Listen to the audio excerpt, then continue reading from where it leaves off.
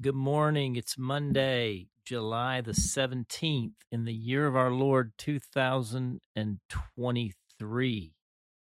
It's my mom's birthday. Happy birthday, Mom. I'm JD Walt, and this is your wake-up call. Let's begin with our prayer of consecration as we enter this new week. Wake up, sleeper, and rise from the dead, and Christ will shine on you.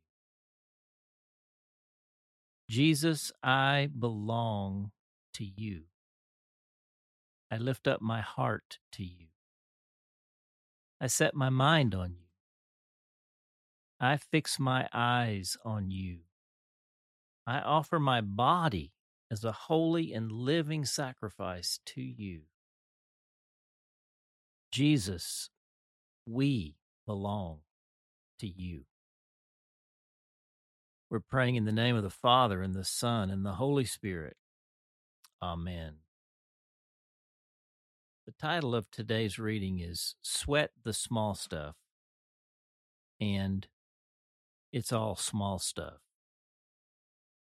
Our text is Romans chapter 14, verses 1 through 4. Hear now the word of the Lord. Accept the one whose faith is weak, without quarreling over disputable matters. One person's faith allows them to eat anything, but another, whose faith is weak, eats only vegetables. The one who eats everything must not treat with contempt the one who does not, and the one who does not eat everything must not judge the one who does, for God has accepted them. Who are you to judge someone else's servant? To their own master servants stand or fall, and they will stand or fall, for the Lord is able to make them stand. The word of the Lord. Now consider this. They were waiting for chapter 14. These Roman followers of Jesus would have listened carefully to all of the prior 13 chapters, looking for clues as to how Paul was going to deal with their $64,000 question. How was Paul going to deal with our big problems? What would Paul say about eating meat, drinking wine, and keeping Sabbath laws? It was tearing the community apart, and they could not come to any peace around it. They had arrived at the place of irreconcilable convictions. In one corner were the Jews, best we can tell. They brought with them the law and all its requirements of circumcision, dietary restrictions, and the observance of Sabbath. In the other corner were the Gentiles. They were the newcomers to the faith. They had no problem with food and drink, meat and wine. And they weren't about to get circumcised and keep Sabbath. The Jews would have been regarded as the weaker in faith because they could not abide letting go of their Jewishness with all the rites, rituals, and culture. In fact, they expected the Gentiles, i.e., the stronger ones, to adopt their customs as a matter of requirement. The Gentiles weren't having it. They knew they didn't have to become Jews in order to follow Jesus. And they looked down on the Jews because they would not let go of the old in order to live in the new covenant. The Jews were struggling to keep fellowship with the Gentiles because of this and took great offense at the brazen insensibility of their ways. In fact, they likely both considered the others infidels. This is the big brouhaha in the little church of 100 in the midst of the million lost souls in Rome. This is why Paul wrote the letter to begin with. This hostile dispute is the pretext and subtext, and the real reason we have this most famous letter ever written. You've heard the saying, don't sweat the small stuff, and it's all small stuff. It's not true. This is the story of how the little things turn out to be the big things. For Paul, the big picture of winning Rome came down to this tiny community and their relationships.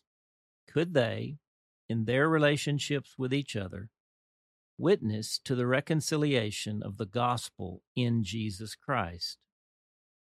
Everything, in a sense, was on the line. That's on the docket for this week, wrestling through the small things that turn out to be the big things in Jesus' name. It may even lead us to see the same trends and troubles in our own day and age. We will see in the end that it's not really about meat and wine and Sabbath after all, but about their relationships and the love of Jesus unleashed therein. We are going to see the righteousness of God unveiled and revealed in the most important mission field of all, our relationships inside the church. We are going to discover the secret sauce of the whole project. Here it is. Our relationships are the mission. The prayer.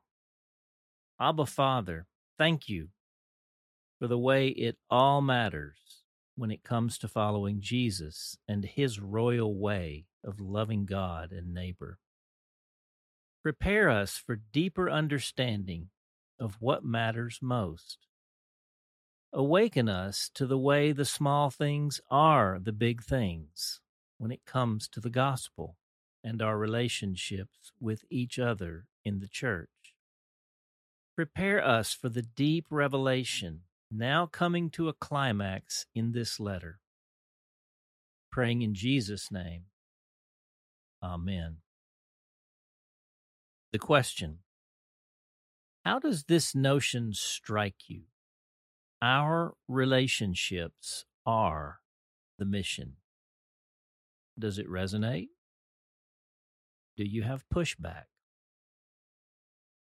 In the hymn, today we will sing, "They Will Know We Are Christians." It's one of the choruses we likely know but don't sing much anymore.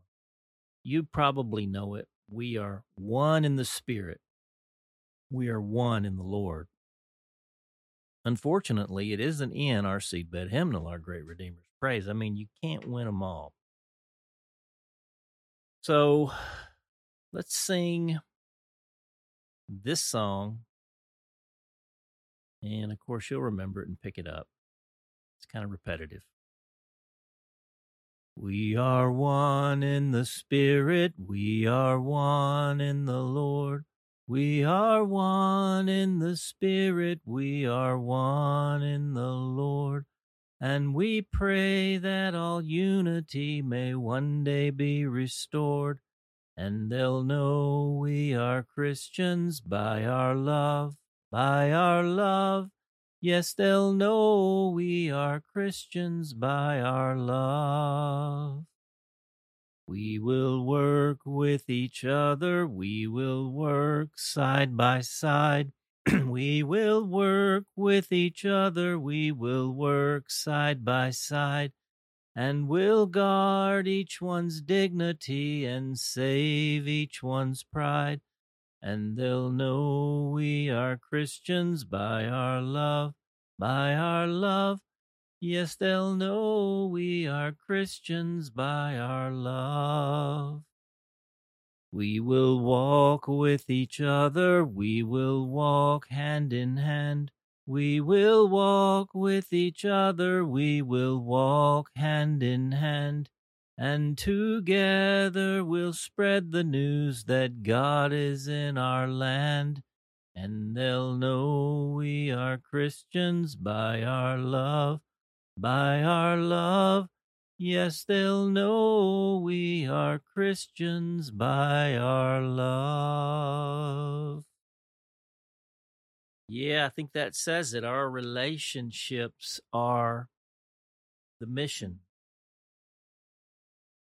That's where we're headed this week. That's where it was headed in this letter to the Romans. It's quite interesting that this 14th chapter is actually the pinnacle of the whole thing.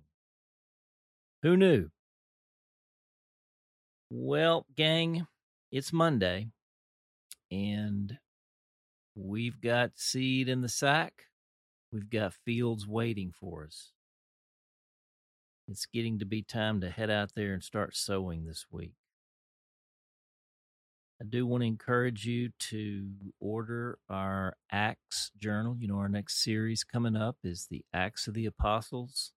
We've worked hard to put a really good journal together to help us on our shared path of reading a common text together. Acts is going to be good. It's going to be rich. Such an amazing story. Still unfolding. You know, we're in Acts chapter 29 right now. I will put the period on today's entry. And for those of you who are in our course, How to Receive an Outpouring of the Holy Spirit, we're starting tonight. And if you've signed up, you've gotten all the information, you know the links.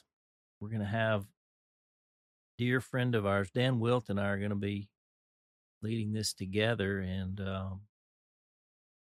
my dear longtime friend, Sarah Baldwin, is going to be our special guest. Sarah, Vice President of Student Life at Asbury University, Student Development, I should say, and was just right in the thick of this meeting with God that went on for 16 days up there this past winter. She's going to be our guest tonight, and really looking forward to it. It's not too late, I think, if you want to be a part of it. You can go on probably gotten emails that have information. You can go on the website and find it, How to Receive an Outpouring of the Holy Spirit. We're not going to be charging any admission for this. We want as many people as possible to participate. So that's tonight, starting off, first of 3 Monday nights in a row. We'll hope to see a lot of you there. All right, gang, I'll be looking for you on the field in the meantime today. For The Awakening, I'm J.D. Walt. We hope that today's entry challenged and encouraged you. And thanks for listening to The Wake Up Call, powered by Seedbed. Be sure to share this with a friend, leave us a rating, and subscribe wherever you prefer to listen to podcasts. Find out more and join the movement by visiting our website at seedbed.com/wakeupcall.